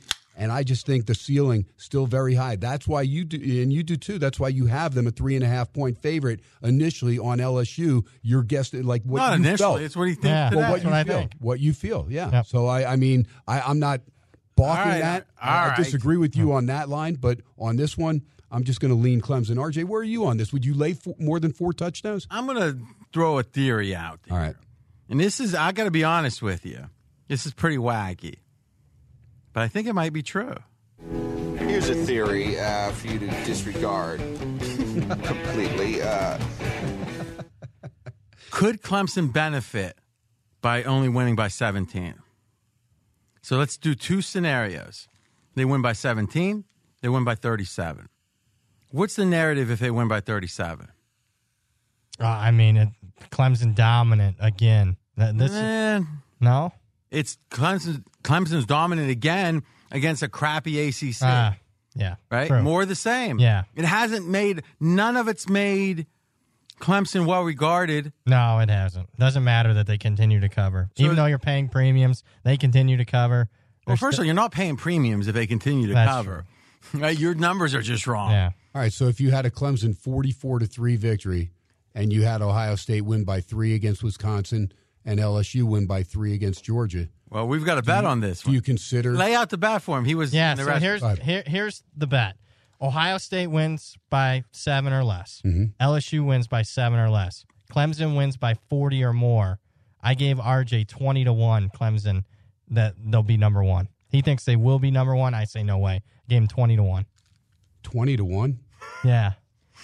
Shoot, I'll take a piece of that. Done. All right, I know. You want another 100 with him? Yeah, You want to lose $4,000? I'm not losing $4,000. Thank you for. We need a clarification here. Both of those teams don't have to win by 7 or more. One can lose. And one can win. Yeah. So as long as one of the teams wins by 7 or more, LSU or Ohio State, and the other team doesn't win, well, check that, by 7 or less, let's see how I can explain it, because I messed that up. What we want is a situation where either both teams, and we're talking Ohio State, LSU, only win small. Yep. Or one of the teams loses, but the other team wins small. So it ends up being Clemson against either Ohio State or LSU, or potentially both. If they both lose, I don't have a bet with No. If they You're both right. Yeah. This is really, we're trying to isolate if there's an LSU that barely wins the game against a Clemson that dominates, Ohio State loses, or Ohio State wins by 3-2. Who gets it? I think there's some chance that Clemson gets it. I agree, based on Ohio State jumping into the playoff based on a 59-0 shellacking of Wisconsin in a championship game a few years ago. Wouldn't the committee be willing to say, hey, show us something? I think there was a real purpose when they jumped Ohio State over LSU off the Penn State game. They said, you finally had what we consider to be a really quality win, thus you jump. Yeah. Wouldn't they he's starting to get worried. You should get the soundbite from Fire Marshal Bill. Let me show you something. Yeah. So you got the bet straight. Yeah, I got it straight. We're all good. I'm good. Boy, between that and by the way, I didn't bring this up. That But I don't want the Christmas. I don't want the listeners to tweet out to me and say, KT, don't let RJ off the hook now that Alabama's totally out of this playoff. Jesus you have Christ, a he's been waiting for this, but now you have a no-lose bet. And there's been people that are saying, let RJ buy out. It's his alma mater. Give him a break, KT. No, let him buy out. Let him buy out for 500. It's a great emotional hedge for me. I win either way. Let him buy out for 100. You know, if 500, 500. RJ, what do you think?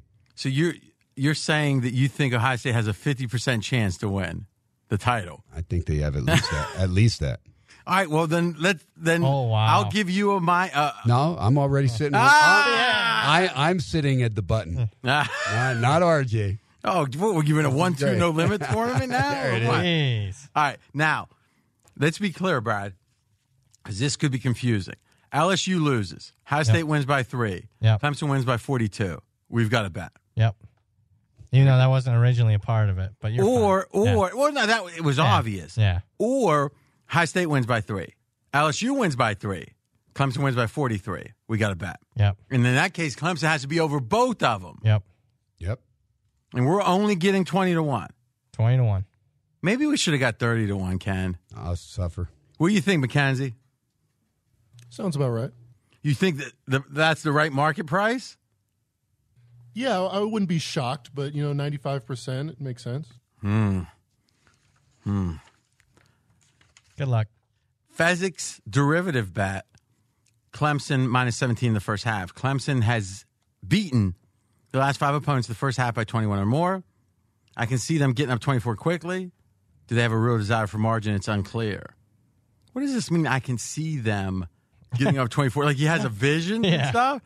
You're not 1 and 13 and having visions. Maybe I would fade those visions. Remember, he's having a good year in college. He just doesn't want to mess with this crew. No, he doesn't.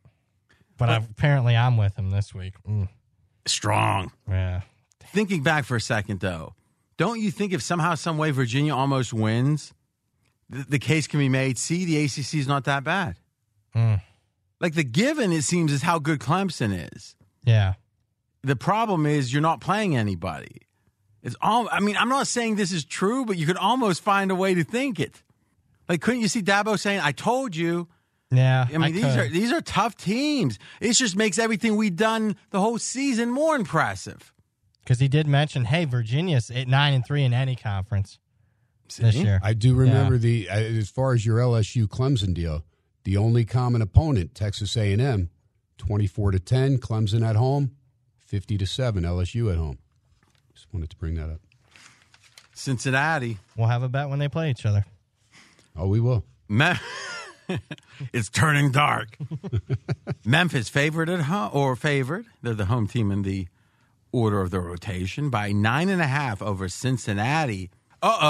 Ken, this is your best bet? Yes, it is. Go, baby, go. All right, Cincinnati's going to be my play here. Look, I like Memphis. I played them last week, and it's not sour grapes because Memphis didn't cover, laid 10.5, 11, didn't cover. We're fortunate to even be up 10 at the end of the game. And here's what I saw. I saw a Cincinnati team that did not have to win this football game. They were going to be in the title game anyway. Now, they could have eliminated Memphis by winning this game, but maybe you want to play the same opponent that you've just played the following week. You're not going to worry about it. Luke Fickell, to me, defensive-oriented coach, very solid coach, went with the freshman, didn't put Des Ridder in because Ritter's shoulder was ailing a little bit. Ridder could have gone had need be. In fact, if it was a title game, I think he would have gone. But he went to the freshman Bryant, who played very well, and I think exposed Memphis in some areas on the defensive side of the ball. I also like the way Michael Warren ran the ball down their throat for 122 yards and a touchdown. They have Dokes back as well in the backfield. So they've got some solid components on offense. They're not flashy. They're not going up and down, scoring at will like Memphis does against lesser opponents.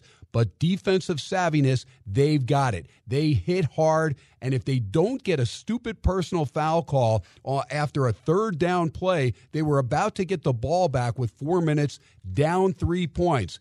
That opened up that 15 yards, kept Memphis' drive alive. They scored the touchdown, so the margin is phony there, that 10-point finality as far as Memphis winning by 10.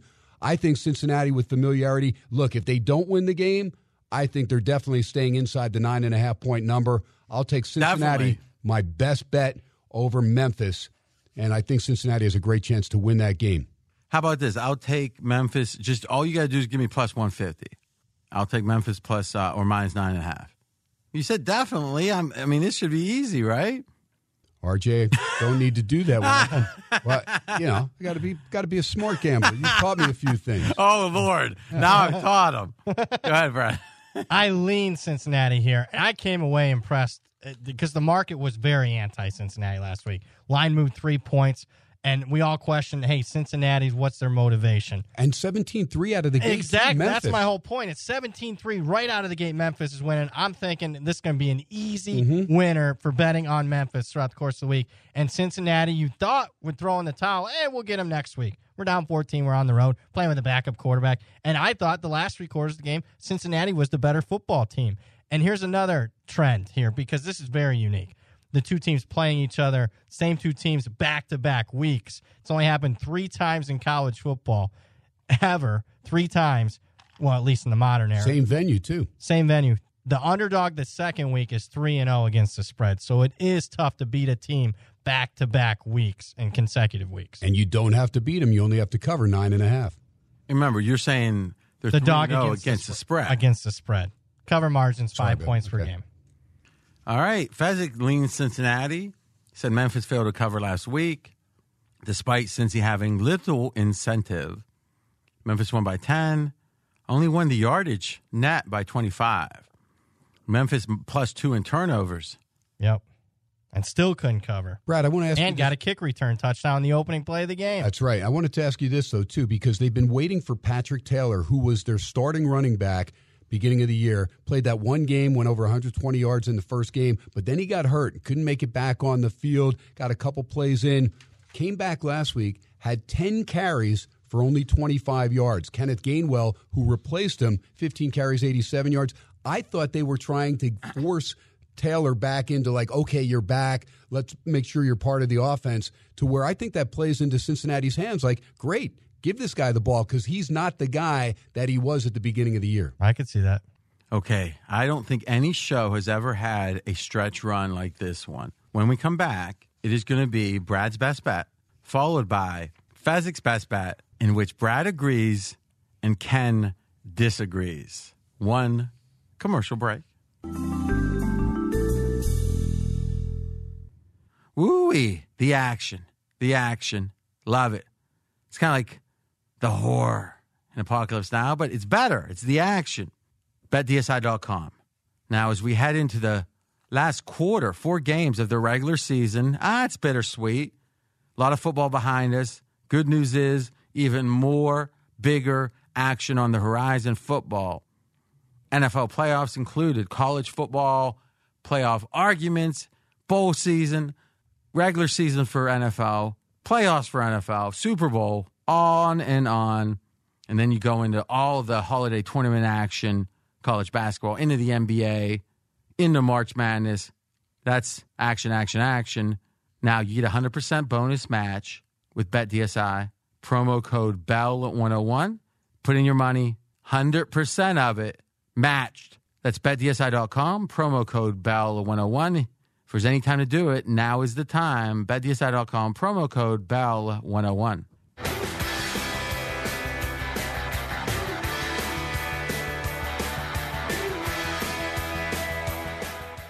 So, Brad, so far, which pick do you like best amongst all the different conversations? I like under Utah, Oregon.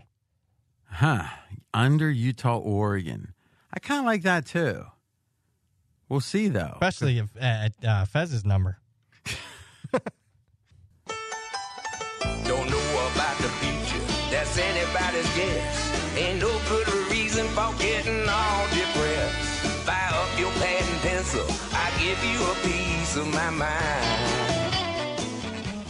Mr. Brad Powers. And I'm going Florida Atlantic, laying the 7.5. Florida Atlantic in the Conference USA Championship game is playing at home. Let's start with the power rating. Biggest disparity of the week for me. I have this one power rated Florida Atlantic by 11.2 here. So big disparity. Why do I think there's a disparity here? I think UAB got a nice record, 9-3 on the season, but UAB's overrated. The defending Conference USA champs. Why? UAB has played the weakest schedule out of 130 teams at the FBS level. The weakest by any measure. You're looking at Jeff Sagarin. You're looking at Phil Steele. You're looking at Brad Powers. Dead last as far as schedule strengths. UAB overrated. And we like to think turnovers here, mostly random. I don't think they're random in this instance. That I think it's a major advantage for Florida Atlantic. Why? UAB's got terrible quarterback play. They have thrown the quarterbacks for UAB 17 interceptions this year, second most in the country. On the other side of the ball, the Florida Atlantic defense has 19 interceptions, the most in the country. So you got a team that's prone to throwing interceptions against a team that's prone to taking interceptions. Add that all up for me. I'm taking Florida Atlantic minus 7.5, best bet. So we accept the fact that quarterbacks throwing interceptions have a significant amount of skill. And I should have laid that out. What's not random, we think to a certain degree is skill of throwing interceptions by quarterbacks. Or not throwing interceptions. Or not. Thank you for that. Do you really believe that, like, I'm confused about this idea that the takeaways are not random. So you've got a ball hawking defense? Is that the phrase? Well, here's what I'll say. Florida Atlantic. So you're not going to answer the question? No. You could say ball hawking, but Florida Atlantic's got better talent. This is like an Alabama versus SEC comparison. But somehow it's only 7.5? Because UAB's the defending champ. They're 9-3. They got the same record. They're very well But it's respected. somehow Alabama versus Vanderbilt. Florida Atlantic's got 4- and 5-star recruits. Lane Kiffin takes the rejects from all these other SEC schools, plugs them in here. It might be more like this year's comparison of Oklahoma and Baylor as far as talent. Baylor's That doesn't help me, Ken, because Oklahoma only won by 3. And you got Dave Essler and R.J. Bell against me and Fezzik. without CeeDee Lamb. Right. Remember that. CeeDee Lamb's making all the CeeDee difference. Lamb, baby. My one final point here. UAB has not lost a home game since they returned the football program 3 years ago. Great, exceptional at home. They're average on the road, similar to what Aaron Rodgers and the Packers are. They're 500, whether it's straight up or against the spread away from home. What do you think of this game, Ken? I agree with them. I'm on FAU. I think the line is light. Tyler Johnston, he's thrown 13 interceptions. He got replaced by Dylan Hopkins. This guy's completion ratio is pathetic. I mean, he's right around 50% at best. They have a couple decent running backs in Brown and Stanley, but other than that, I'm not looking at UAB for much. I mean, I think they can slow down FAU a little bit first half, maybe, but I like Robeson, the quarterback for FAU. This guy wings it out there, only has 5 interceptions, 22 touchdown passes. Malcolm Davidson, very solid out of the backfield. And Harrison Bryant and Antoine, those 2 receivers, 117 receptions, 10 touchdowns. There's a lot of firepower on Lane Kiffin's teams. I mean, throughout the years, they always have a prolific offense. They may lose shootouts, but they're not going to lose this game against a team that's going to have trouble scoring. I think FAU opens it up early, and I think they continue to pound them. Here's why I do think the numbers seems a little short here. Lane Kiffin, a lot of rumors about him going to an SEC job. In fact, the rumors are saying he interviewed earlier this week for the Arkansas job. So Lane Kiffin, head coach of Florida Atlantic, being distracted, that would be my major hang-up here. Wow, Ole Miss too, because could Ole Miss come into play there too? Ole Miss is a better job than Arkansas. So let's go back to the bar, the big bar. And, all right, Florida Atlantic one side, UAB the other. And it's like, what, who, huh? It's like, well, Lane Kiffin, the coach for Florida Atlantic, and UAB is blah, blah, blah. Who do you think the average person They're gonna is on? Bet Florida Atlantic. So it just seems like a reoccurring theme here. Like Number Oklahoma. one, they're not betting this game. Really? They don't know. Really? They don't know They're Lane just going to Kiffin. bet. They know Lane Kiffin. They'll bet the favorite. All right, there you go. Yeah. So, I mean, it just strikes me that this is like, of a game like this, it doesn't have a marquee. This will be the most lopsided with the squares of any possible game because you got a big name coach that's brash, that likes to run it up. Right? All right. You want to? I can think of a bet. Pre-game game center, which is great. I love the game center, the consensus. I will bet that this won't be the most public lopsided game of the week. No. Did you hear what I said? I said in a game like this, meaning a game without an obvious lopsided. But I'll give you 3-1. Then as people dig into it, well, is there only 3 other games? As people dig into, I mean, if you want to say it's random, I'll do that. Yeah. As the people dig into it, right now, I mean, it's early. There's only a couple or 3,000 bet based on the printout I've got. 75% of the cash, Florida Atlantic, 91% of the tickets. That's the early batters. Yeah. All right. Brad, you already played that early, and you're part of that. I am part of it. Well, what number did you get? I cannot say. But I'm asking. 6.5. See? Now we got that's interesting. $50. That's no. I'm saying if I ask you, there's a reason for it. I just don't want to hear every day that everyone's getting the better number.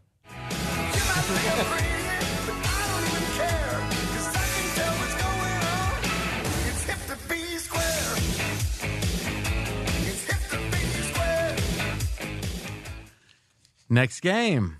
Final game. The game. LSU, Georgia. In this corner. Steve Fezzik in absentia. We got a call out to fake Fezzik. His partner, Brad Powers. Oh, no. In the other corner, hailing from Venice Beach, California. 6'8", 315. It was 303, I think. Oh, was it? Yeah, but you're close. Wow. I love that you know it. All right. It's so funny. Finkel was his name, I think. Yeah, Howard Finkel. Yeah, he used to have the. He'd go from Venice. He really opened his throat. Yeah. From Venice Beach, California. Yeah.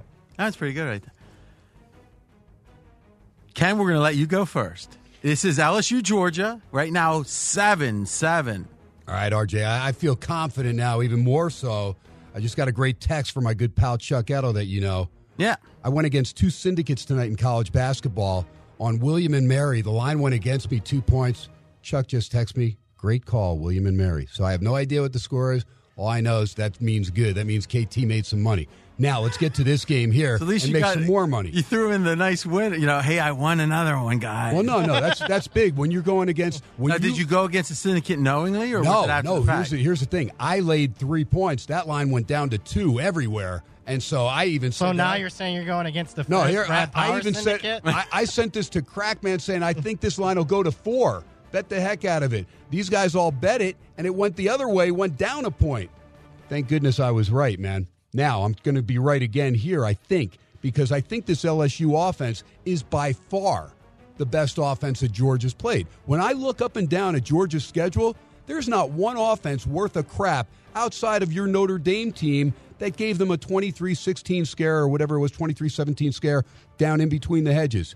This game now on a neutral field against LSU, who I think has as good a quartet or maybe even better now than the Alabama quartet that I had up on Mount Rushmore earlier with Chase and Jefferson, Marshall, and Randy Moss's kid Thaddeus Moss, Clyde Edwards-Helaire, outstanding back, but I also have the Heisman Trophy winner in Joe Burrow. Defense back, and RJ and I talked about this a couple weeks ago. Sadiq Charles, the left tackle, he's back. He's healthy now. That's huge as well. Take that into consideration when we look at Georgia. DeAndre Swift, you're all everything back. No doubt the best back in the SEC, I feel. But what? He's got a contusion on the shoulder. They took him out last week. I know you want to protect him. You got Brian Herrien to back him up. You're already without Lawrence Cager, your leading receiver. Your number 2 receiver, moron, throws a punch in a game that didn't mean anything in a rivalry game against Georgia Tech. Now he's suspended for the first half. So by the time Georgia gets him back in the second half, I think it's going to be too late. I think they're going to be down 2 scores to this LSU offense that just doesn't quit. Georgia, to me, has a great game manager in Jake Fromm, a guy that throws at a very high percentage, doesn't throw a lot of interceptions, and has a solid offensive line. But now you're going to have to play catch-up against a team that knows how to get rid of the ball quickly. So as good as that Georgia defense has been against non-potent offenses, and again, not one offense runs anything like LSU does that they're facing here, I think LSU continues at their pace, kind of like Ohio State, Wisconsin, Ohio State, Michigan. They just keep doing what they do, and at the end of the 4 quarters, LSU's ahead by double digits. Georgia, it's been a great run. You had 2 chances to beat Alabama in the championship game. You screwed up, and this team just not near as good. Why? Because you don't have the receiving core, and you don't have the depth. Decent defense hasn't been tested. They'll be tested, and they'll be exposed big time. Georgia, you're out of the playoff. You're out of everything. You're done. You're going to some bowl game on New Year's. Good luck. You're going to get whipped like you did last year by Texas. LSU rolls this game. Very aggressive handicap. Now, I'm waiting for word on one thing, Brad, so I'll let you go first. All right. I'm on Georgia here. And to me, you mentioned, hey, LSU's the best offense Georgia's going to see all year. Well, I think the opposite is true on the other side of the ball. This is going to be the best defense that LSU has seen all year. And I can make a case Auburn was the best defense they faced so far. How many points did LSU have against that good Auburn defense? 23 points, all they needed to get earlier. This isn't all everything. Look, the yardage was at home ridiculous. Against Auburn. What was the yardage in that game? Well, yeah, you're using the yardage now, but you were, oh my goodness. You were all, I was on LSU. I had Auburn. You're like, I know. And I got a and I told you about the yardage. What about the touchdown Auburn scored at the end to make it 23-20? Very deceptive. I mean, they still would have covered down 10. They were still good. That's my point that I was making during that game. Now you're on the wrong side. No, I'm not on the wrong side. You got to let the other guy talk. Go ahead, Brad. You got Let's just talk power rating.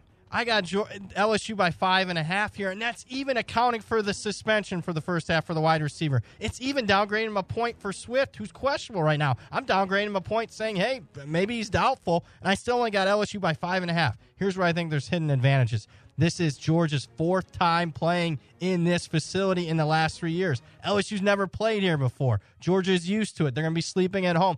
Jake Fromm even said, hey, that's like our second home field, the Georgia Dome. We're so used to playing there. We know what the hotel we're staying at. We're going to be comfortable. That's what the Georgia players are saying post-game from Georgia Tech. And on top of it, I look at the line of scrimmage where a lot of these SEC games are won, at least if you've been watching it last 15, 20 years. You like to use sack margin. I listen to you. I'm on your show, Ken. I listen to your show. You use sack margin all the time when we're doing the rundown show. And Georgia, plus 17 sack margin. You're a great LSU team, plus 3. Advantage in defense, advantage in line of scrimmage. I'll take Georgia, plus the 7. Special guest appearance, just because we have background music, so it's going to obscure that he doesn't have his song, Fake Fezzik. Thank you. Georgia's the pick. Here's the thing you got to realize. The SEC wants 2 teams. When we had the secret commission. What? Going conspiracy theory for his bet? No. Okay. This is Fake Fezzik. Oh, okay.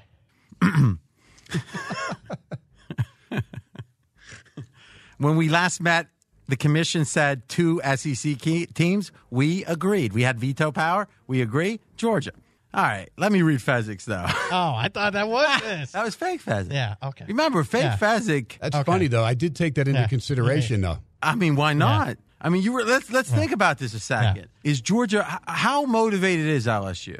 I think they're motivated. But if you ask me on a scale of 1 to 10, who's the more motivated team, I think it's Georgia. But what I'm saying is, I'm not saying LSU wants to lose. I'm saying in the back of their mind, they're thinking, there's money to be made here, right? Doesn't the whole league share the money if a second team? So Georgia will make what? Hundreds of thousands of dollars. Or I'm sorry, LSU will make how much if Georgia makes it? Oh, a couple more million at least. For the SEC? Yeah, for the SEC. Split up. Whack it up. Yep. So these millions of dollars are irrelevant. Right? I think to the players, because they're not going to ever see a cut of it. I know, but what I'm saying is the players are thinking this is going to prove how great the SEC. I'm saying, you know how it is when you're playing a game and something and you care, but really when the chips are down, you know those times when you got to go on no sleep or you can beg off on something. Yep. If you really care, you go on no sleep. If you don't, you beg off. Yep. I do think it's a factor. You don't think seeding matters? Because this game is prior to the Big Ten championship game. So I think... I hear you. For them to catch Ohio State... But really, if you're not 1, it doesn't matter what you are. Right. I'm saying they have incentive to be 1. So if they take care of business with margin here, then Ohio State, pressure on them to take care of margin over Wisconsin. But I think RJ's point does stand. There is at least a factor. I mean, LSU could afford a hiccup. They could lose this game, and still I think they're a great I think chance what to make Ken the just playoffs. said is actually the point. I think if LSU gets up big, they'll want to roll. They get down 10, get down 14, are they really clawing back? Because they're not going to get margin at that point anyway. So if anything, I think if you do believe this conspiracy, I would say look in game. If Georgia gets up big, maybe LSU doesn't care about fighting back as much. I think they want this to be the greatest season in LSU history. Yeah, I agree. I agree they want to win. Yep. I'm just saying there might be a 5% little part of it. Fez is making a point about the Georgia Dome. And also they played this exact game the last 2 years, so they're used to the not the pattern, but the... pageantry. Yeah, that. But I was talking more about, you play the last game, now you got one more, you're going to Atlanta. The routine of it. Yeah, and... probably staying at the same hotel, the lost against Bama by only 7, beat Auburn by 21, so they've done pretty well in this game. Yep. He said Burrow distracted by the Heisman. How could that be? No, that's always a bowl game thing. Because you're on Yeah, no. So that's your partner. So, Brad Powers. Now, somehow Fezzik has a 7.5 on here. Imagine that. Oh, my God. What's the market saying? There were a couple 7.5s, I think, far away places. Yeah, but what's the consensus number? No, 7. All right, we'll confirm. All right, so good content, guys. What are we doing? How are we going to do this? So when the first bowl games are when? The 21st. December 21st, yeah. So what we're saying here is today's what? The What's the date today? 5th? The 3rd. The 3rd. So 10th. So we do it the 17th. So we'll take next week. We're taking off college. Yeah, we'll put the Army-Navy game in the pro. Put the Army-Navy game in the pro. Good thinking, Brad Powers. And then the next week, exact same day, Wednesday morning, you'll have the bowl games that will start that weekend. Okay. And what's the number, Brad? Yeah, you can find a couple of 7.5s out there, faraway places. All right, so we're going to make it. I think it's only fair to make it 7. But I will say this, because there are some 7.5s. I think you give them plus 105. So we're kind of saying it's 7.25, maybe. Is that fair? Nah, see, I don't want to lay 7.5. That's a key number. No. What I'm saying is, for me though, I mean, as far as on my like, I agree. So what I'm saying is, we'll make the line 7, but it's plus 105 for them. So you're laying 105, but you're getting a better number. I'll do that. Is that good? Yep. All right. I'm always just trying to make it fair. That's fair. All right. Yeah. Oh, last thing, we got to do our pick, our collective pick. I got to be honest, I like that total because it's not only that the weather's coming. It's remember that Niner field, man. That thing it's the combination. Up, man. And I like Fez is something that I wasn't even thinking about, that Utah could be tight and conservative. And then the world, the whole kind of world commission that Fake Fezzik sits on, who knows what they think of this game, but we're not even going to venture a guess. You know what, Brad? That's a good point. But here's my feeling that if Oregon gets the ball and Utah forces them 3 and out, they're going to have so much confidence. If Utah gets the ball, I agree with Fez. I think they will be conservative on that first series. Huntley and the guys. This could just keep. In fact, when I stop recording this, they're going to keep going another half hour. Follow them on Twitter. Ken Thompson's at SportsX Radio. Brad Powers at Brad Power 7. At RJ in Vegas for me. NFL tomorrow. 1 week off of college. Back in 14 days. Talk to you then. Thanks for listening to RJ Bell's Dream Preview. Catch the Wise Guy Roundtable each week. College football released on Wednesday. NFL on Thursday. Don't miss any winners. Subscribe on Apple Podcasts or wherever you listen. Visit PodcastOne.com and download the Podcast One app. Have a question for RJ? You can contact him directly on Twitter at RJ in Vegas. Live the dream with us each week.